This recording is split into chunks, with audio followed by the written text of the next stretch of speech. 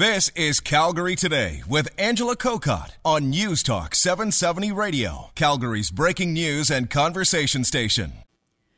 And as you heard in the news, the Trump administration releasing its objectives for reopening NAFTA. What exactly can we expect, especially as Canadian exporters, importers, consumers? Patrick Leblond is a professor of public and international affairs, faculty of social sciences at the University of Ottawa, joins us today. Hello, Professor Leblond.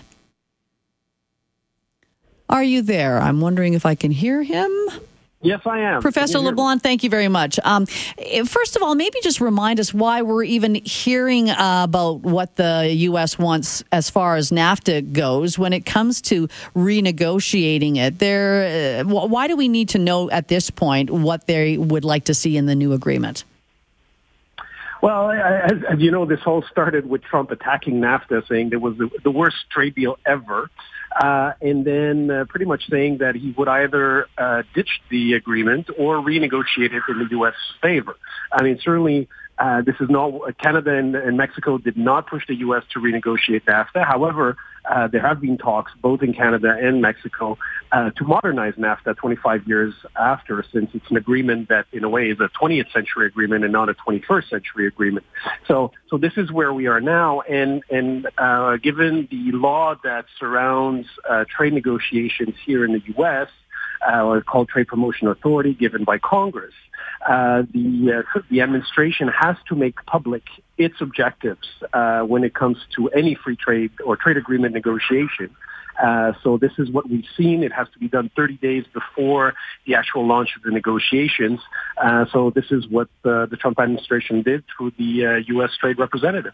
Patrick, when you read this, and I know it's a fairly lengthy report, it sounds like it's fairly general in tone. Did we expect anything really specific as far as this is what we want to see in a new agreement? Well, it was not clear what to expect. Certainly, it was not going to be super detailed because negotiators want to give themselves as much wiggle room as possible when it comes to negotiating, so they can make compromises, and so you don't want to tie your hands up front. But at the same time, from Canada's perspective, there were fears that the tone of the document would be very negative, very protectionist. Certainly given some of the rhetoric that we've heard with regards to NAFTA, that in a way the Trump administration would want to renegotiate NAFTA to make it more protectionist, more favorable to the U.S., but at the expense of Canada and Mexico. And this is not what we're seeing. Although there is some language that is of concern, overall the tone is actually quite positive and certainly in line with the interests and preferences of Canada and Mexico in this negotiations in terms of modernizing NAFTA, in terms of bringing in elements that were not there before, like electronic commerce, something that didn't exist at the time, and now, of course, is very important. So this is something that the document mentions. There's talk about regulatory cooperation, since regulatory barriers are a huge issue now when it comes to trade. There's talk about more transparency in making regulations. So there's actually a lot of positive language in the document, much more than what I would have expected. Even though it's couched in general terms, it certainly makes it a good basis for a negotiation, as far as I'm concerned. And I think Canada and Mexico will be happy to start on that basis. And then for let's say the more protectionist language, well, this is part of the negotiations, and we'll see what we can get, if what we can give and what we can get in return. Yeah. So as much as Donald Trump was calling it the worst trade deal ever, I'm not sure if that was just to gain some political votes, or if he's now looking at it and people are saying, okay, we have to tweak it, but we're not throwing it all out here.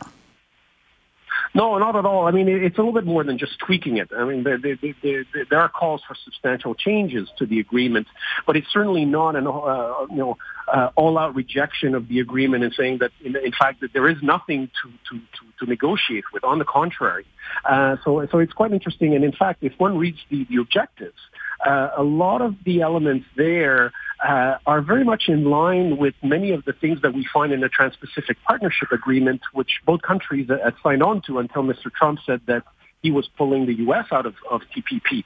But it's kind of interesting that a lot of that language has sort of found its way back within NAFTA, and it seems that NAFTA, at least the language of the objectives document, is not just about NAFTA or the North American partners, but also there's language in there that seems to appeal to future agreements that the United States could sign. For instance, there's talk about state-owned enterprises, which is not really a big issue when it comes to the North American partners, but certainly is a big issue when it comes to China. So there is even language there that seems to kind of send signals to countries beyond North America. And so the hard negotiations don't begin until next month. And is it going to be many years before we truly see what this new agreement's going to look like? I think that's probably what's going to happen. I mean, as we know, trade negotiations take a long time.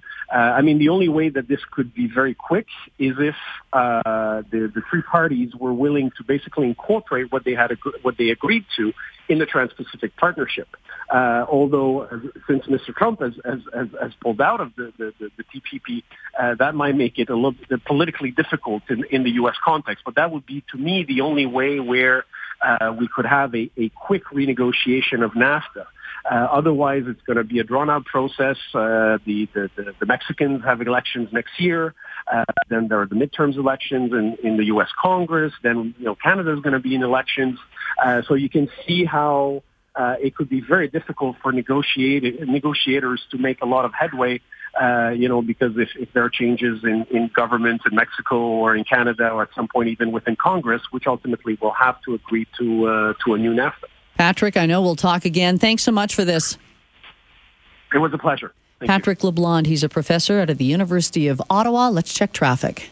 Calgary Today with Angela Kokott. Weekdays at 3 on News Talk 770 Calgary.